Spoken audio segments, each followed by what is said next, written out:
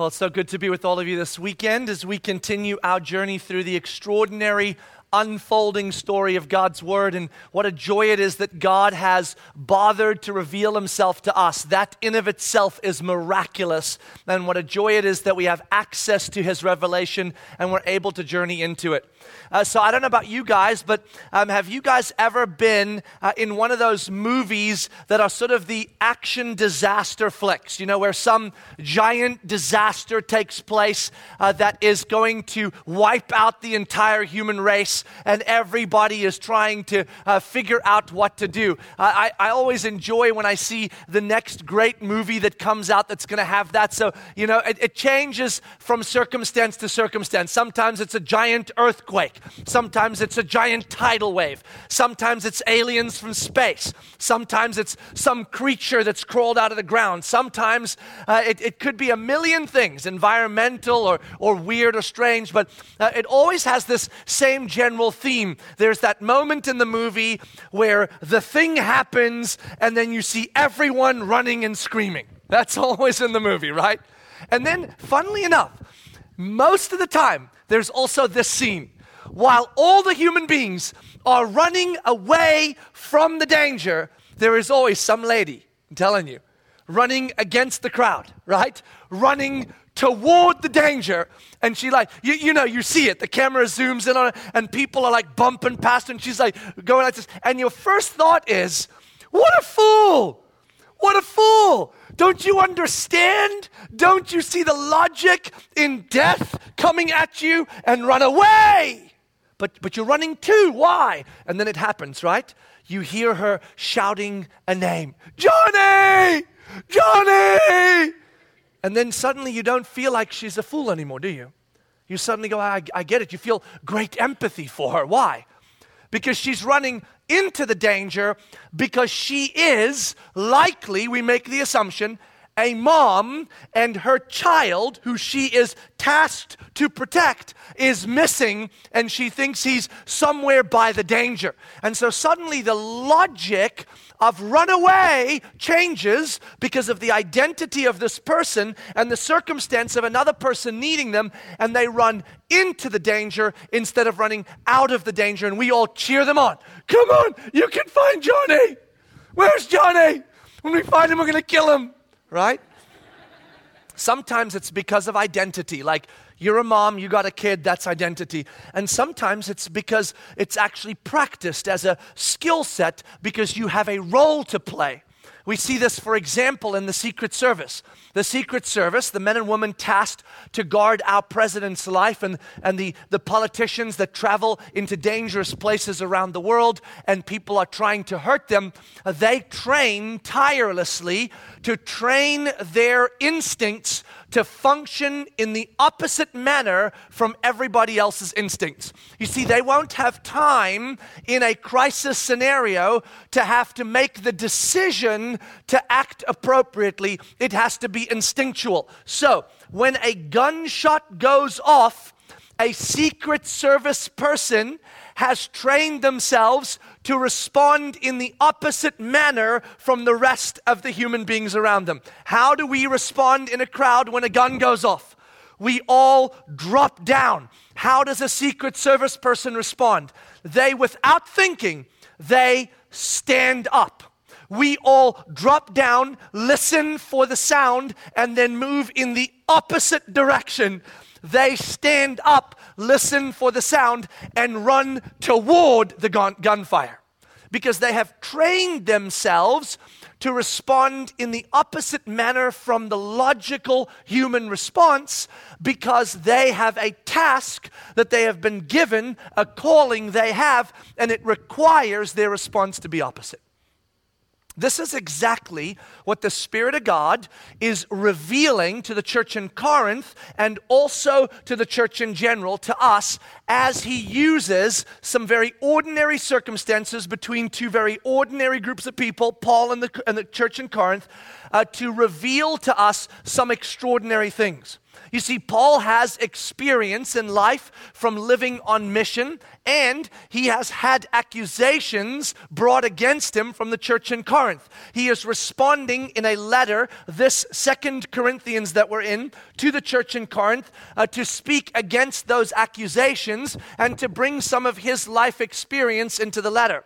That is an ordinary thing. The Spirit of God is using that ordinary interaction to reveal through Paul's experiences and through the accusations and defense of those accusations. The Spirit of God is using this letter not only to do ordinary things in ordinary human stuff, but to reveal extraordinary clarities of the gospel and its implications to our identity and to our calling, so that we understand as a people group following God, our identity in Christ, our calling in Christ, because when we understand those, they have implications to the way we are going to function in life, oftentimes calling us to function in the opposite manner from what seems logical to the human beings around us. And that's exactly what's happening. That's what's been going on in 2 Corinthians. So where have we come so far? In brevity, let's remember. We began with this extraordinary reality of grace. We were essentially immersed in grace. God's grace affected toward us. God's grace affected through us toward others. Our grace empowered by God affected toward others because we follow God. And so we realized when the world treats each other badly, and what is most illogical is to be gracious toward a person, we are called to be exactly that. Gracious, because the grace of God affected through us undoes shame and fear in the human interactions, brings about redemption and the beauty and light of God, and changes things to make them beautiful. And so we get to be participants in that extraordinary action.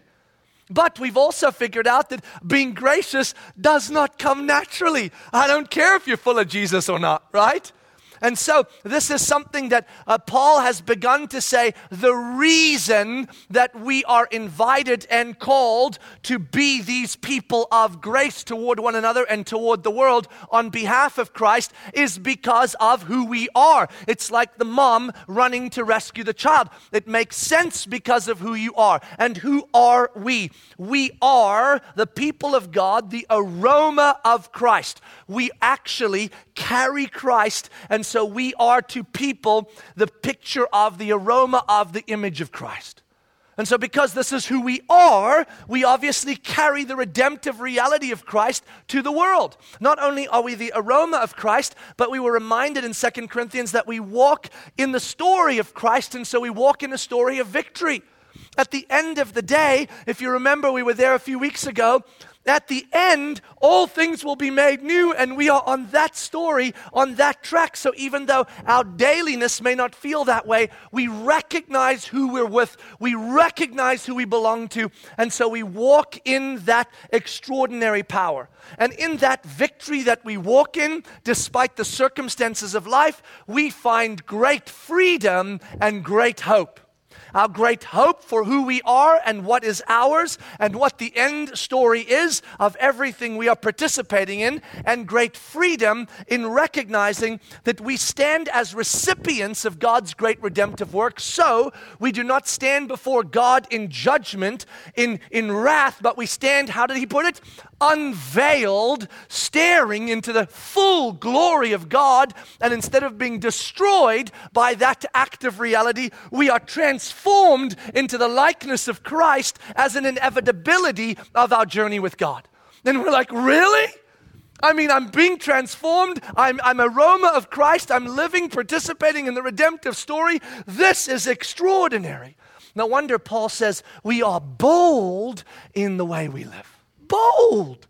And this is what we've learned so far. So when Paul says we do not lose heart as we enter into the world, we go, yeah, of course we don't. This is what we're talking about. We are invited by the extraordinary revelation of the gospel in 2 Corinthians to run into the hard, into the difficult, into the unredeemed spaces instead of running from them. When the rest of humanity avoids what is hard, we enter into what is hard. When we are in relational dynamics that the rest of the society says, just bail because it's hard, we don't bail. We dive in, and yes, it's hard. When there are crises around us that are uncomfortable and difficult and create mess, we don't try to avoid them and talk about them. We get into them because that's what we get to do. When things come our way, circumstances come our way that tend to derail, we don't try to find a way out. We walk through and try to make sure that we make it beautiful, trusting God. This is how we live. And so here at Mosaic Church, for many of us, we have believed this. And we've said, well then, if this is what it says, then let's go do that. And so what have we done over the last few years? Not because of 2 Corinthians, because we're only now in 2 Corinthians, but because we've been dabbling with the gospel for a long time now, and the gospel doesn't say anything different in any of the other books than it does in this one. We have come to realize that our restored purpose on this planet, considering our future redeemed and our soul rescued, is to enter into these spaces and to run in when everybody else is running out. And so we have. We started looking around the world and said, what is going on? And we realized because of the state of the world, there are many children who should have loving families, but don't for a myriad of reasons. And so they are in one way or another orphaned. And we need to do something about that. So we engaged in safe families. We engaged in foster care. We engaged in adoption. And we have been engaged and continue to be engaged at a massive level. And we're not satisfied even now until we get even more engaged.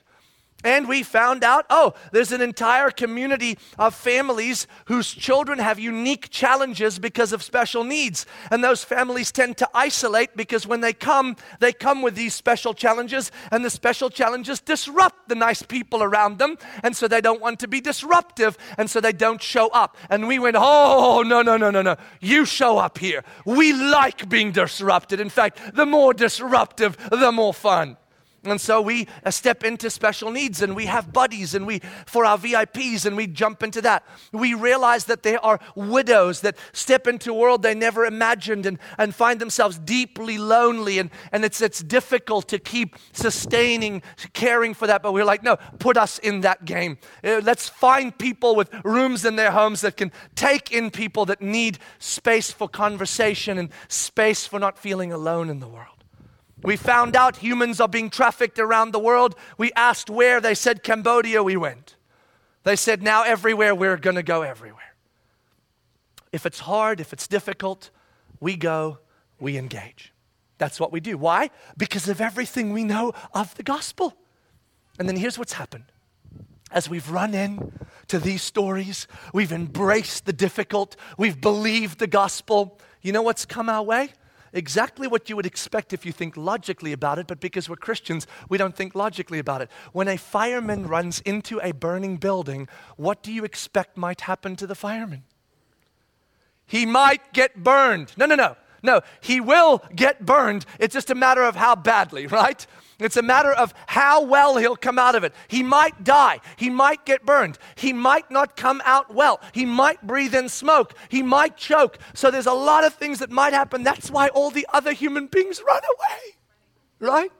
So when we run into these difficult things, I think secretly we think that because we know the truths of Scripture and we know the gospel, that we will run into them and somehow be somewhat immune to the afflictions and the perplexed realities and the persecution and the feeling struck down that might come with that.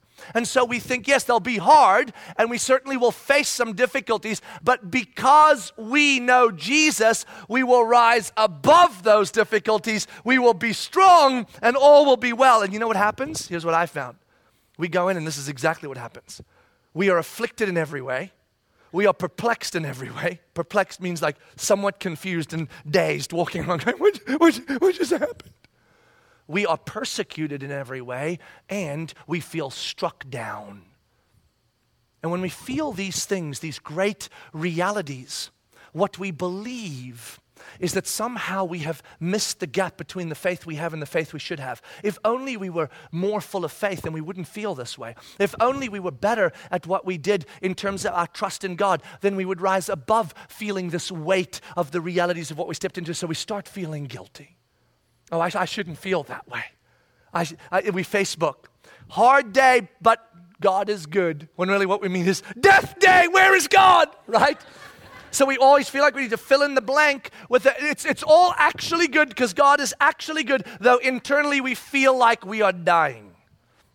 So then we begin to feel guilty because we're like, oh my gosh, all the other Christians, they seem to have it together, but I don't. So we do the sort of, it's good. But what we feel each day is weak and overwhelmed. So what is the gap? What is missing? You have just read 2 Corinthians 1 through 4.5. And it's just like, Jesus and victory and aroma and go. And then we do it and we're like, dead, and dead.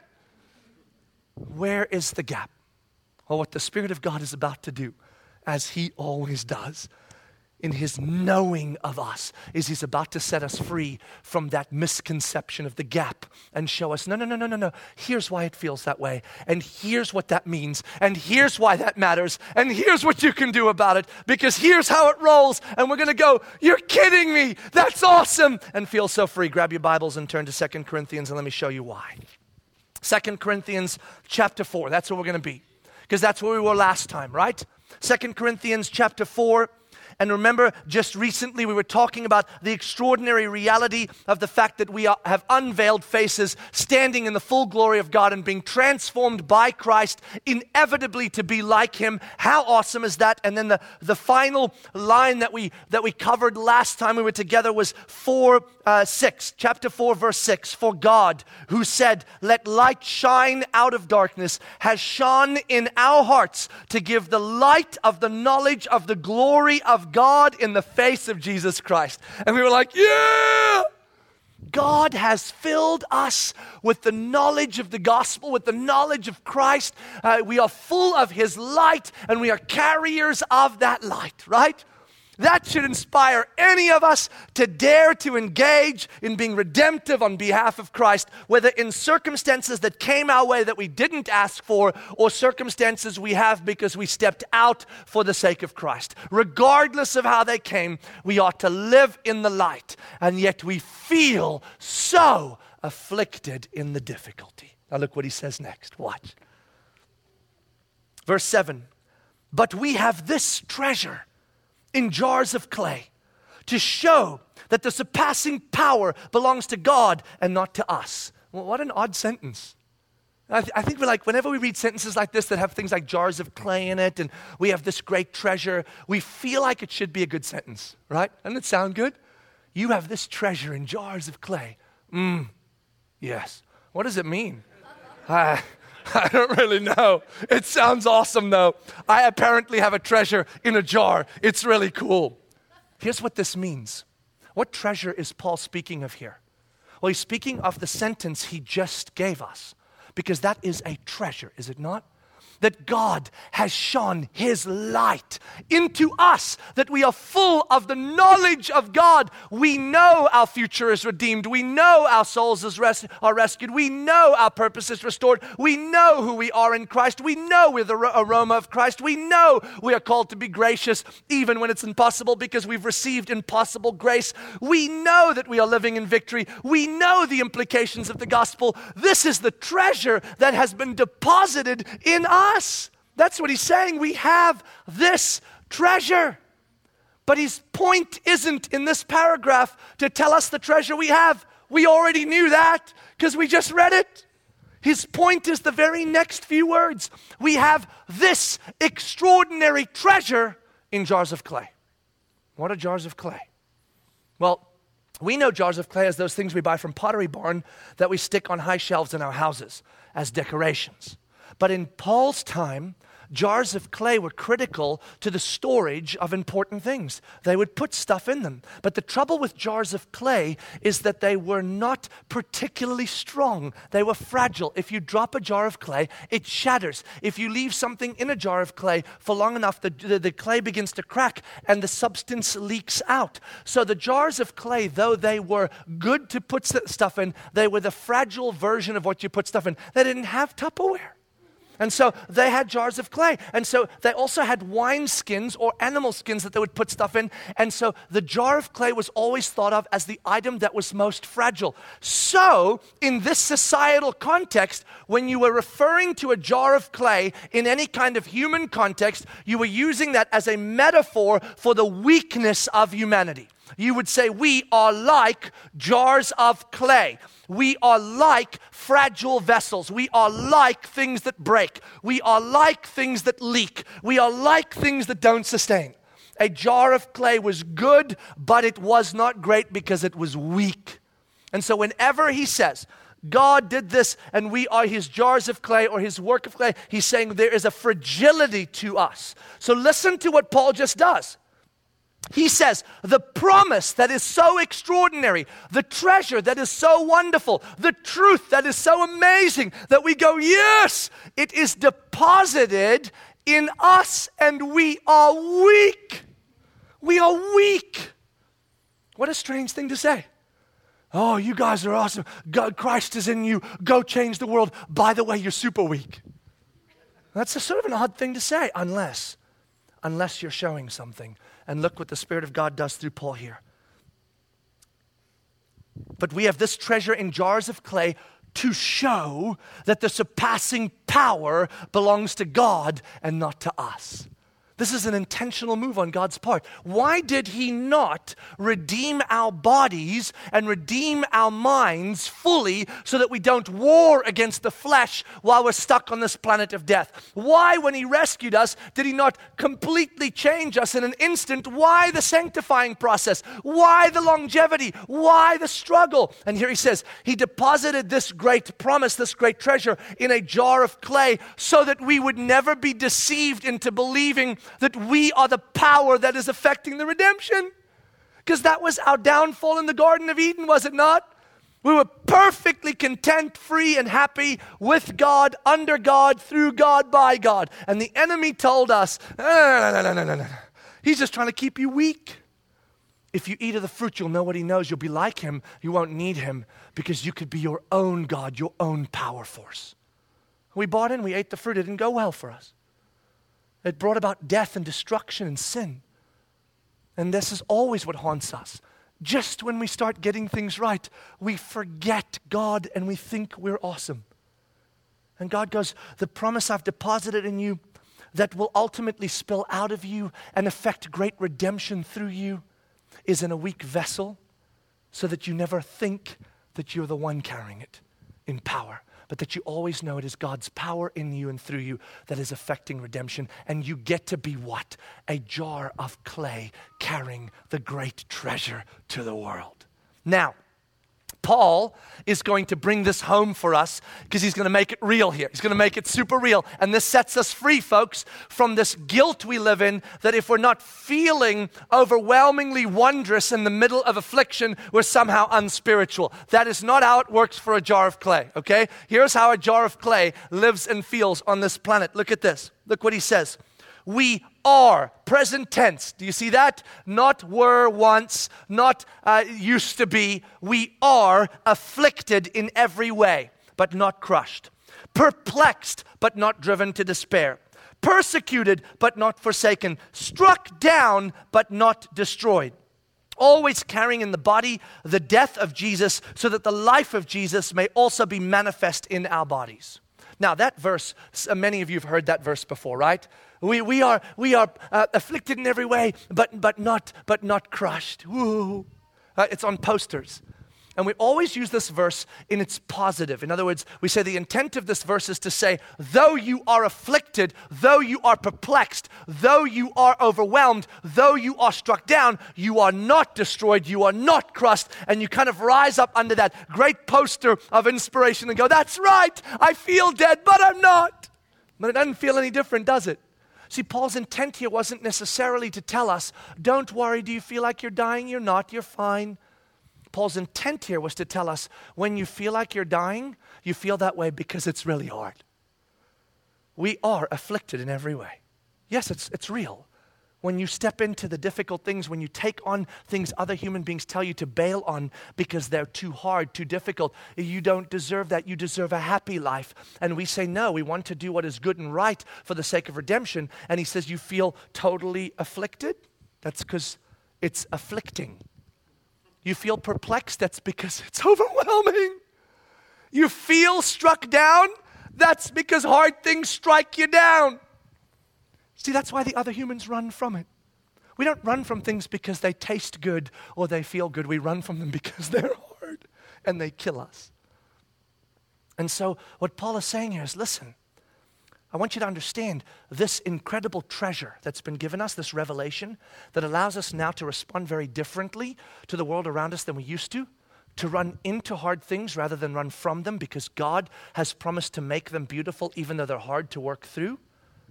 If you think you're going to run into those things and it's not going to feel overwhelming and you're not going to move away to a small island in the Caribbean where no one will ever find you again, you are dead wrong. You're going to feel exactly that way.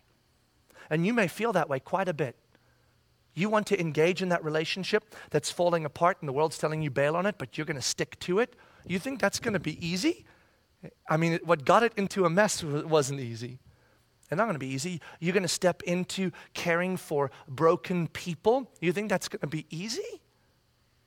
It's not going to be easy. You want to go step into human trafficking? You think that's going to just be a cakewalk? You want to go down to a joint downtown where people are doing things they ought not to be doing and step in and care and be gracious and love them? You think that's going to be easy? No, it's not. It's going to feel overwhelming. You're going to feel perplexed. You're going to feel struck down. Because why? Because we are jars of clay. It will feel like, this is how he puts it, it will feel like we are carrying in the body the death of Jesus. Why would he say that? It's like we're carrying the death of Jesus in our body so that the life of Jesus might also be manifest. You see, what God is talking about here through Paul is what he's already told us when Jesus was on the planet, right? He said this, if you're going to follow me, here's how it's going to roll.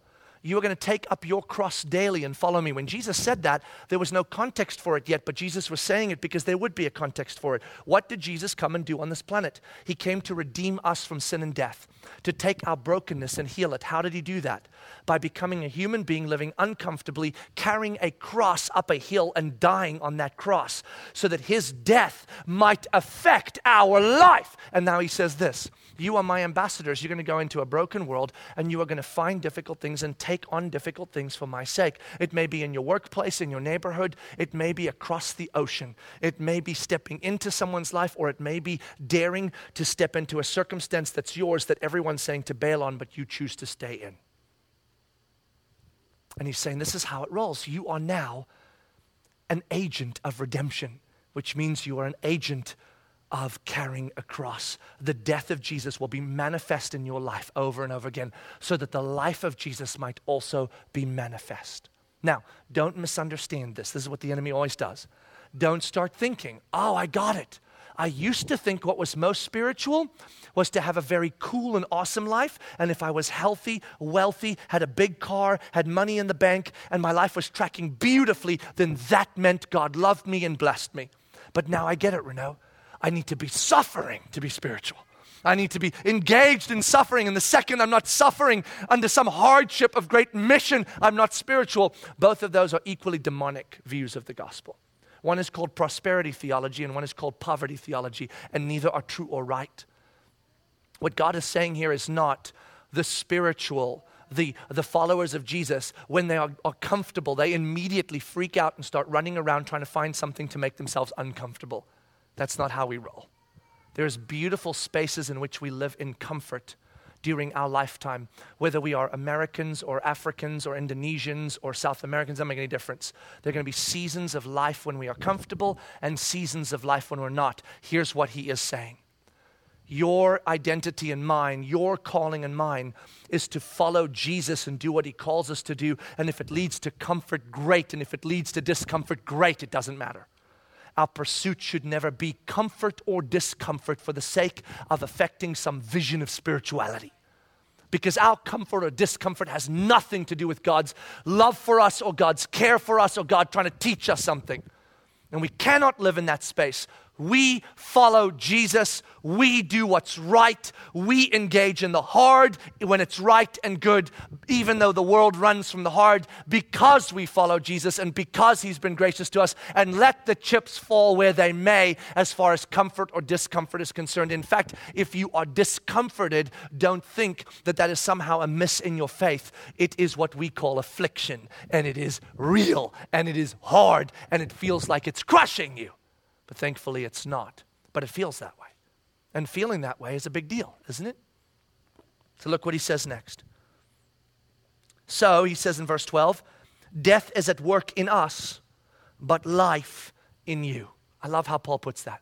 When we are afflicted because we're living on mission for Christ, though it is death that is on our shoulders, it is so that life would be born in yours. Wow. Isn't that what Jesus did for us? I die for you so that you might live. And so we die for the world by being on mission so that the world may live. We step into the hard so that God's beauty might be made beautiful in the relationships, resources, and circumstances we have, because He has said, I am with you and I will make you strong even though you are weak. Now look at this. Look at this. Verse 13, since we have the same spirit of faith, according to what has been written, I believe and so I spoke, we also believe and so we also speak, knowing that He who raised the Lord Jesus will raise us also with Jesus and bring us with you into His presence. See, there's another one of those verses, you read it, right? And you just kind of move on as though you understand it. We have the same spirit as He who spoke and believed, and so we speak and believe, and so Jesus will raise us from the dead. And you're like, what do you mean? Here's what happens, right? A lot of times the New Testament authors were rabbis like the disciples, like Paul. They were either Pharisees like Paul or rabbis like Peter and John and all those guys. They traveled with Jesus. And what that meant was that they had memorized a large portion of the Old Testament. It also was assumed that most of the Jewish world knew the Old Testament well enough that they were familiar with things even if they weren't completely able to memorize it. So in our cultural context, I've said this before, it's like when I say things like, I'll be back. You may or may not have seen those movies, but automatically you go, oh, action flick, big muscular guy, guns, weird robotic things, Transformers, look at that, I've got it wrong, Terminator, right? So we have a context where we say certain things, and in our culture that's a media culture, we go, I got a full context. Paul does this when he wants to save writing 6 paragraphs, and he says a single thing, and we know automatically where that came from and what the context was. So when he says, just as it was when it was said, I believe and so I speak and so I believe, so we have the same spirit. What's he talking about? In Psalm 116, that's where that comes from. And David is speaking here, and listen to what he says. In Psalm 116, you'll see how the context is so beautiful, because here's what Paul's saying. He's transitioning now from saying, hey, if you find it hard to live in circumstances that are born out of you wanting to be missional for the sake of Christ, either in circumstances that came your way or ones you chose to be missional, if you feel afflicted, don't worry, that's normal. Don't worry, you're not unspiritual. Don't worry, you're not missing the boat. Do you feel overwhelmed? Do you want to move to an island in the Caribbean? So does everybody else that does this for Jesus. But there's great hope that allows you not to have to move to that island, but to sustain in the beautiful life that you've been called into. And here's where he begins to transition to show us that great hope. In Psalm 116, look what David writes. I love the Lord because He has heard my voice and my plea for mercy. Because He inclined His ear to me, therefore I will call on Him as long as I live. The snares of death encompassed me. The pangs of Sheol laid hold of me. Sheol is basically hell and death. Okay, so he's like, I felt like death and hell were surrounding me and overcoming me. This is pretty afflicted, right? I mean, David's saying like, I was dying. In fact, he's about to say that. Take a look. I suffered distress and anguish. Then I called on the name of the Lord. Look what he prays. Oh Lord, I pray, deliver my soul. Right? That's what he says. Now look what happens. Gracious is the Lord and righteous.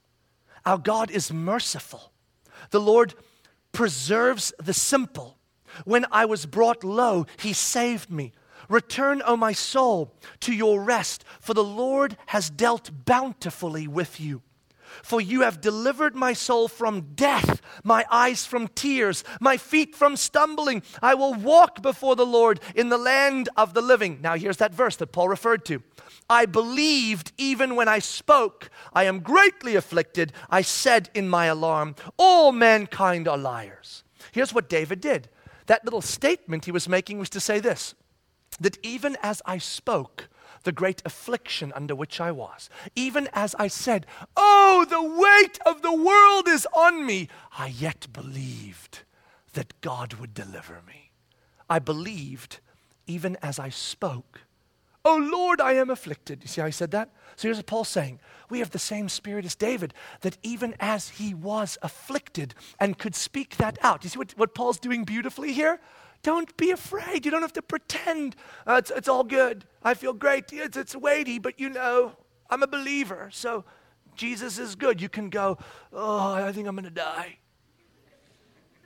Even as I spoke the affliction, yet I believed. And what did David believe? That God was gracious and merciful and good and would deliver him and had delivered him before. And so here Paul does this perfect thing. He goes like this. Just as David believed God would deliver him, what do we believe? The same. We believe that Christ, who was raised from the dead, will also see us raised from the dead, which means whatever affliction we live in now, whatever hard choice we make for the sake of right and good, it will ultimately bow its knee to the end story, which is it will be made new. Christ will redeem it. There is no death, there is no affliction, there is no suffering that will not bow its knee to Christ and be made new. And we live in it because we know that to be true. Look, he's not done yet. Whoops, wrong place. 2 Corinthians. Take a look what it says here. Paul goes on to say this. For it is all for your sake, so that as grace extends to more and more people, it may increase thanksgiving to the glory of God. Here we are back to grace. See, this whole entire thing was about what? Living a life of affecting grace, even when, frankly, it's super hard. Because we know things about who we are and we know things about our calling now that eliminates us behaving like the rest of humanity. It means when they fall, we stand. It means when they run, we go in. Now look. So we do not lose heart, verse 16. So we do not lose heart. Though our outer self is wasting away, our inner self is being renewed day by day. So now he begins to show us it's not only normal that you feel overwhelmed and afflicted when you're living a life that is choosing the hard over the easy for the sake of Christ, but it is not only that you have to go, it's normal, so I'm okay. There's also great hope in what you're doing. And what is the great hope? Here's what he just said. It's so incredible. This is what he said. Though it feels like the affliction, the perplexion, the being struck down is doing permanent damage and therefore wasting you away, as the outer experience of this is wasting you and I away, the inner self is actually being renewed in the very experience and realities that you live in. What does he mean by this? Well, it feels like I'm dying and yet I'm not. What do you mean, Paul? Well, he's about to tell us, look, for this light, momentary affliction is preparing for us an eternal weight of glory beyond all comparison. We got to stop here. Listen, this is big. When we are under affliction, perplexed, overwhelmed, struck down, and we feel like we are dying under the weight of choosing what was good and right in our calling and our identity. And we go, man, this is much harder than I thought. And it feels much heavier than I can bear. We must remember this, that we are jars of clay that hold a great treasure within us. And jars of clay are going to feel overwhelmed. And that even though we feel overwhelmed, we will not be overcome, not because we are strong, but because he is in us. And then, in feeling overwhelmed, yet knowing we won't overcome, we find out something even more extraordinary. That at the end of the day, the affliction, the persecution that would have once crushed us, which is where we began, I am afflicted in every way, yet not crushed. Why not? What would have crushed us isn't only not crushing us, that would be enough, but it is actually doing something opposite to what it used to do in us. It is preparing us for something that is beyond imagination. A weight of glory, and that is a reward. A weight of glory. A glory that will be ours to share in with Christ. That will come, that is beyond comparison. I can imagine Paul writing and going, this is preparing you for a reward, a weight of glory. That's like, wait for it. It's going to come to me. That's like, what is the most awesome thing on the planet? Look, it's beyond comparison. It's not like anything. Choose the most awesome thing that you have ever dreamt of having on this planet, and it's not even like that, because I can't even, it would be silly to compare it to that, because it is without comparison.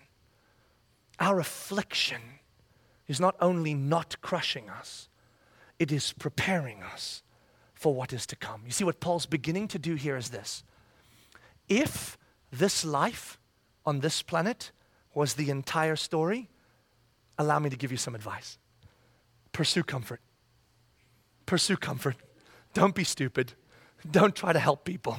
I mean, be nice and help them when it serves you, but don't actually be uncomfortable. Don't actually step into hard things, because one, it doesn't matter to them because they're just going to die anyways and it's over. And it doesn't matter to you because you're going to die anyways and it's over. And then the story's over. So just pursue comfort. Do you see what I'm saying? If this is the end game, if this is the whole story, then just try to carve out as good a life as you can for yourself. But what Paul's saying is, this isn't the end game. This isn't even the beginning game. This is like a vapor, like a moment, like a blink. And so when we remember who we are in Christ, and that our future is redeemed, and that it is an eternal future, and that what is happening on this little planet for this momentary time is actually preparing us for what is to come, to receive a glorious, wondrous, non-comparable reward, then suddenly what feels overwhelming and is overwhelming is also momentary, because we're like, oh yeah, even if it lasts our whole life, it's like this. It's a blink, it's a blink, it's a blink. And it probably won't even last our whole life, because God said sometimes we'll feel comfort and sometimes we won't, so it won't even be that bad. But even if it was, it's nothing. But it's only nothing, not because it is nothing, but because in light of the eternal story, it becomes momentary. And so it gives us the power to recognize that I can live under this weight. I don't have to pretend not to be affected by it, but I also don't have to bail on it, because I am being prepared by it for a future glory that is not comparable to anything, because this is momentary and my life is yet to come. Isn't that awesome? And then look at this. Oh, he's not done. As we look not to the things that are seen, but to the things that are unseen. For the things that are seen are transient, but the things that are unseen are eternal. It says, we live in this space of affliction on mission best when we don't pretend that it's not affecting us, but that we remember who we are in the eternal story. That what we see, what we feel, is not what dictates truth. It is what we know to be true of eternity that shapes our truth. And so what we feel is very real, but it is not what dictates truth. Are you under affliction, perplexed, overwhelmed? Yes, this world will do that sometimes. But you are part of something much bigger. And so it's okay to feel that way, doing what's good and right. Don't bail. Now, as though to hit the last nail into the coffin of us feeling either guilty that we're feeling overwhelmed or bailing because we are, look what he does. Look what he does. Chapter 5, verse 1.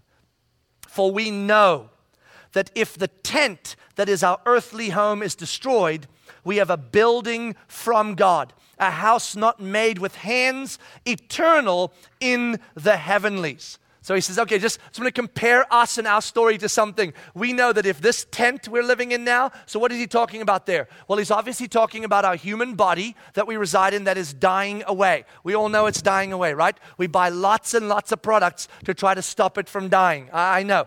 We spend lots of money to do that. I have bad news. They will work only for a short period of time and probably not even for that. Then you will still die, just like me. You will still grow old, just like me, right? So we work diligently to try to undo that, but it's kind of like you're in a tent, man, and it's going to die, okay? And your story is a tent. It's a brevity of this life. So everything we build into our story is ultimately not going to last a long time. He says, look, if the tent is, which is our earthly home, is destroyed, that's okay. It was temporal anyway. Paul was a tent maker in Corinth. Remember that? You know why he was a tent maker? Because it was very lucrative. You know why? Because Corinth was a transient city. So a lot of people in Corinth made tents that actually lived there, because people, when they traveled during this day, they didn't stay at the Hampton Inn or the Hilton or some other hotel. They stayed in tents. And so unlike us, where we go to a hotel and we're like, oh, why can't I live in a hotel?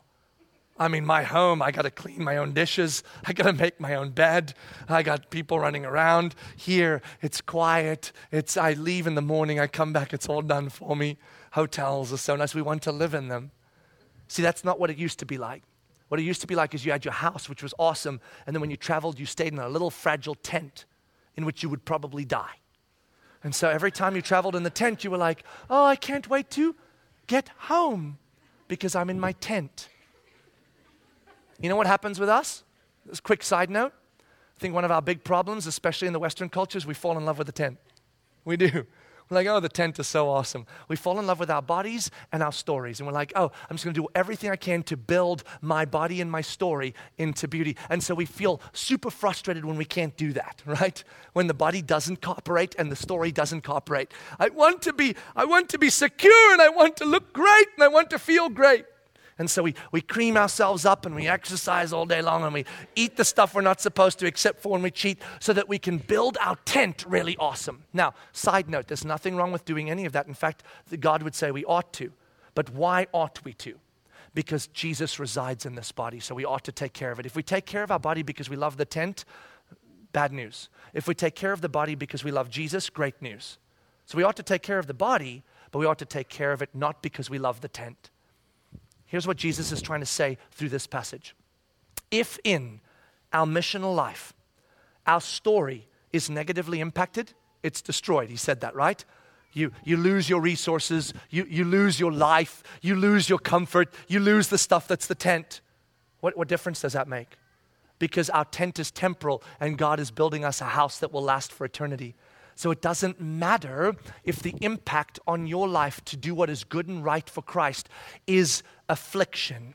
What matters is that you're living for a bigger story than this one. Look, he's going to say it now. Watch this.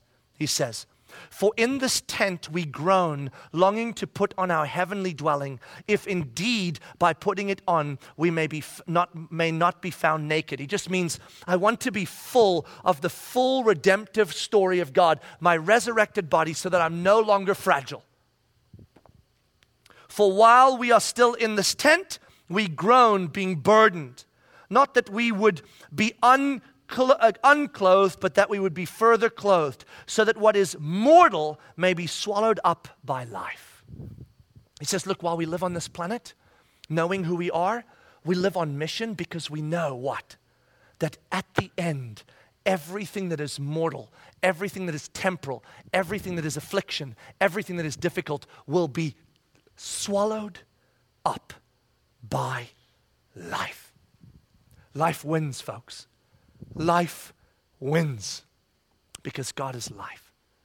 And so because we know that, we live in the current and immediate affliction because we're choosing to do what is right and good without fear of bailing on it or pretending it's not there, because it's okay that we have it because we're on planet Earth and we're on mission for Jesus. And then he says this, He who has prepared us for this very thing is God, who has given us the Spirit as a guarantee. So we are always of good courage, not of good cheer, of good courage, because we know that this story on this planet that's been given to us that might be hard is given by God, and we have the Spirit that guarantees the end. And what is the end? That life will swallow up death. Wow. And then he says this. Verse 7, for we walk by faith, not by sight. Yes, we are of good courage, and we would rather be away from the body and at home with the Lord. So whether we are at home or away, we make it our aim to please Him. That is our life. For we must all appear before the judgment seat of Christ, so that each one may receive what is due for what he has done in the body, whether good or evil. There Paul does it. He doesn't do it to make us guilty or make us scared. He just does it to connect the eternal reality of our lives to the temporal. What you do now matters. It does. When you choose the easy way out, it does matter. When you choose the hard way because it's the good and right way, it does matter. The good and right way is not always the hard way, but when it is, we still choose it. And what he's saying here is this. If you are afflicted because you are doing what's right and you feel overwhelmed, don't worry, that's normal. As you feel overwhelmed, you don't have to pretend that you're not, but remember that in that space, it is not the vessel that is going to make the difference on us making it through and persevering. It's the treasure in the vessel. And you have the treasure. So in the end, you will not be crushed. You will not be destroyed, though you feel like you will. And in fact, you will be prepared for a weight of glory beyond comparison. And it is guaranteed that life will swallow up death because you have been made for Christ, in Christ, by Christ, through His grace for you. What a life we live.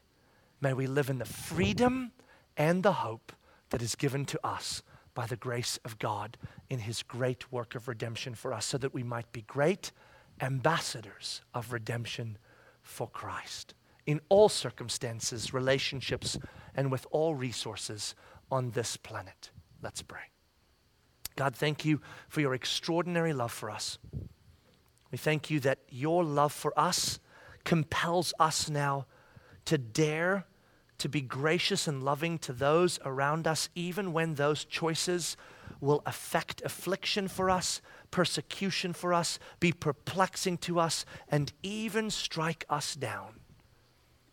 Help us to remember that when we feel overwhelmed and we want to move away to a small Jamaican island, that is normal because we are jars of clay, but that we don't have to move away to that little island, because in this jar of clay is deposited a great treasure of knowledge that allows us to sustain in the affliction, because we know that the story doesn't end here on this planet, but is an eternal story that carries us into a wondrous redemption where life swallows up death and where a weight of glory is ours beyond comparison. May we live our lives on mission for you, because we know that you are enough to sustain us in the weight of this world until we receive the weight of glory in the next.